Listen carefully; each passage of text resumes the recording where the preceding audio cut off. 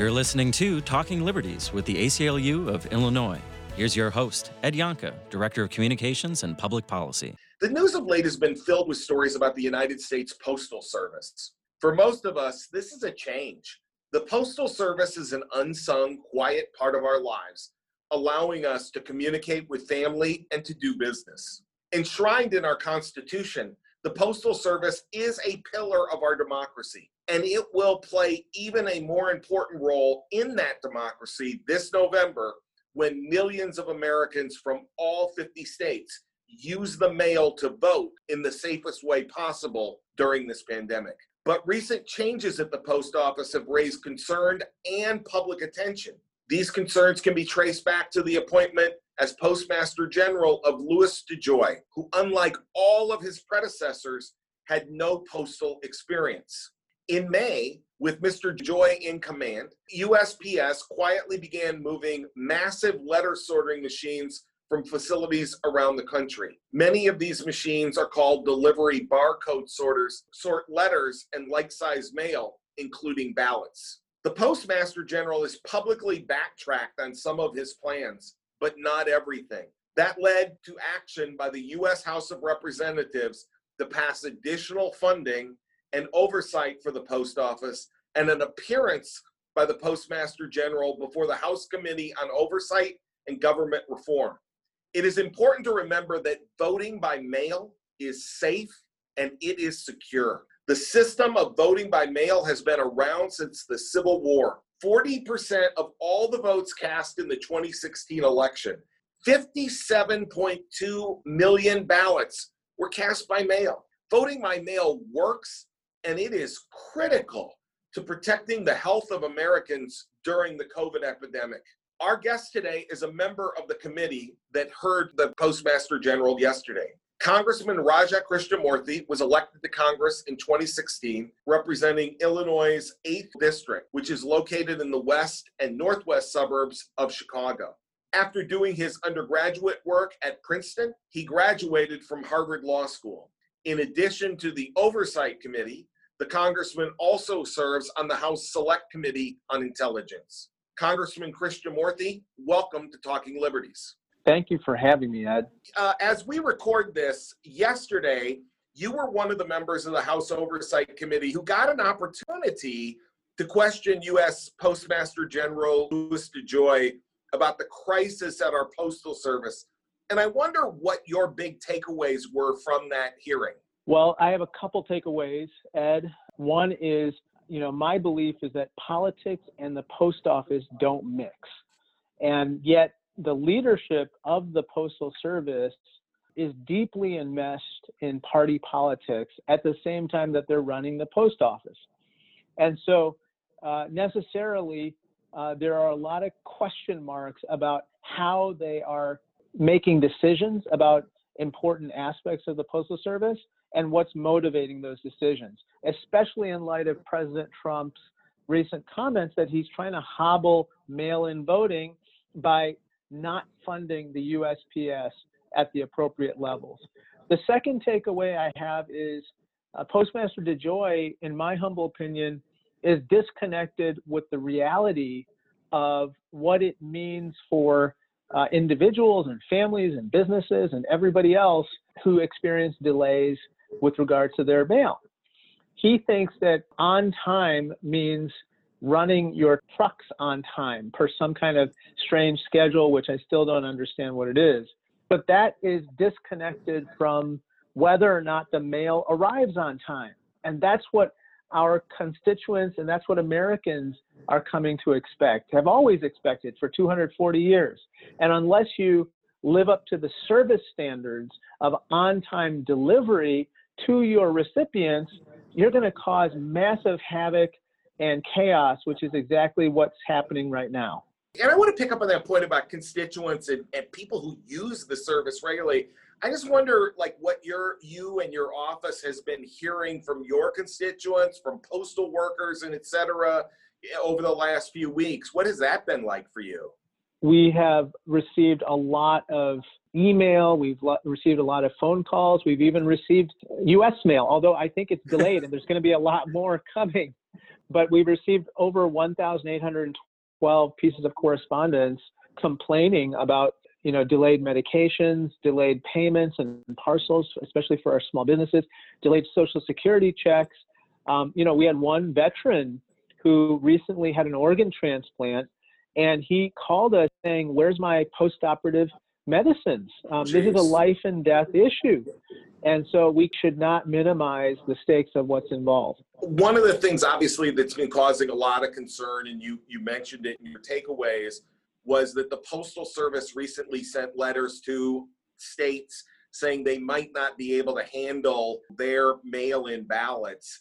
And I wonder if Illinois got that letter, kind of where your thinking is on that, and what the Postmaster General actually had to say about that on yesterday's hearing. Well, he got a lot of questions about this because, especially in light of President Trump's comments the other day, he gets points for candor, I might add. We really need to understand how the Postmaster General is going to treat, applications for ballots as well as the ballots themselves. My biggest concern goes back to what I was saying before, which has to do with service standards and on-time delivery, Ed. Example, in the past, decades, election mail is treated always as first-class mail. And first-class mail, I'm sure that your listeners understand, has a service delivery time about 1 to 2 days, okay?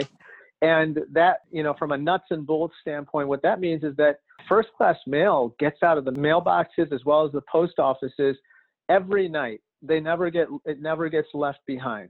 Well, now, what we're all concerned about is that people are, given their past experience with U.S. mail and first-class mail, are understandably going to wait till maybe the last week to mail in their ballots. And if the USPS treated first-class mail the same way they did in the past, that's not a problem. However, with this new Postmaster General, if they don't treat it the same way, then it's possible that those ballots could arrive after Election Day. Now, in certain jurisdictions like Illinois, that's still okay because as long as it's postmarked before November 3rd in this case, it will be counted. However, in some other jurisdictions and states, it needs to arrive at the election authority by Election Day. So if it's out there floating around and it hasn't arrived, well, guess what? It doesn't get counted and that voter gets disenfranchised. So that's a big concern. You mentioned it twice, so I have to just ask. Are you more concerned about that, given the president's remarks about wanting to limit access to mail-in voting in the pandemic and the fact that the Postal Service didn't get additional money, they wouldn't be able to process the ballots and you couldn't have mail-in voting? Does that concern you even more? It does concern me because I'll just give you another example from the line of questioning I made yesterday, which is the head of the USPS, the chairman of the board, is a guy named Mike Duncan. And Mr. Duncan, it turns out, is also on the board of American Crossroads and the Senate Leadership Fund. These are two very big Republican super PACs. And I was shocked to learn that he was, by the way, when I was doing my homework before my questioning. If the president is putting a lot of pressure on his appointees to essentially carry through their quote-unquote efficiency operation, which is, by the way, the operation that led to all the chaos that we've seen right now, and to continue with it as we go forward and not to live up to the service standards before because of, the sentiments that motivated what he said. Well, guess what? I have a bad feeling that these guys who are too politically enmeshed are going to basically give in to that pressure. And that's what really bothers me. For the last 50 years, we've really tried to cultivate a professionalized United States Postal Service with professional managers, professional board members, people whose real duty is to all Americans. And here, I'm not so sure. I don't get the feeling that these folks have that same ethos. And so that's why I'm concerned. Over the weekend, the House passed a bipartisan measure to provide additional funding and oversight for the Postal Service. They held the hearing yesterday.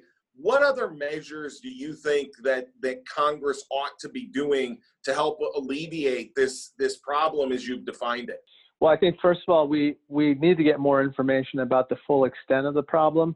It turns out that the Postal Service did not turn over all the documents that we had requested from the Oversight Committee with regard to the extent of the problem. And so without knowing the full extent of the problem, you can't fully solve it. So that's the first step. And I think Chairwoman Maloney said that if we don't receive this information by Wednesday, we're going to subpoena the information. The second is, I personally believe that public pressure has been incredibly effective, because we had almost 30 Republicans join all of us Democrats on Saturday voting for this bill. That almost never happens, by the way, Ed, on anything that the White House opposes. So they are feeling the same heat that we are. So all of your listeners should continue to call their members of Congress and senators on this issue. And then third and finally, I still believe that there will be continued stimulus talk. This obviously is going to be an issue of great urgency during those talks. There's going to be great pressure to, fully fund the USPS and then go back to those service delivery levels from before the pandemic.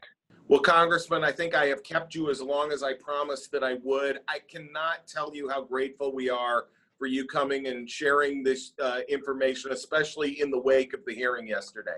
Well, you folks at the ACLU are some of the finest people in America. You're fighting for everyone's rights, and that's something, you don't care if people are Republicans, Democrats, independents, or what their political affiliation is, and we need people's rights to be vindicated, and one of those rights is the right to vote.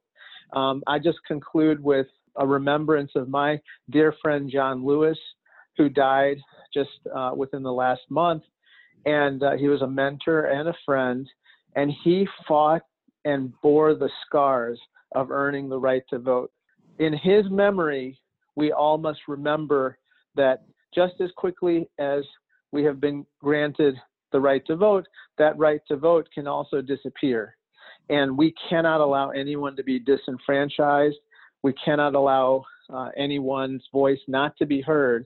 And so we have to fight to make sure that the right to vote remains viable and alive in the 2020 election. We're with you, Congressman. Thank you so much, and keep up the good work. Yes, sir. Thank you. To our listeners, remember that you can safely vote by mail, and you can help by doing so early. Do not wait until deadlines approach before you request or return your application for a mail-in ballot, and then return that ballot as soon as possible. Doing so will help assure that your ballot is returned on time. For more information about voting in Illinois this election, go to our website at www.aclu-il.org/2020 Thank you for listening to Talking Liberties with the ACLU of Illinois. Talking Liberties is produced by Max Bever. Our content supervisor is Kimberly Koziel. Our executive director is Colleen Connell. Subscribe to this podcast and rate us when you can. Visit our website at aclu-il.org or contact us directly at Talking Liberties, one word, at aclu-il.org. Until next time, this is Talking Liberties with the ACLU of Illinois. We will see you soon.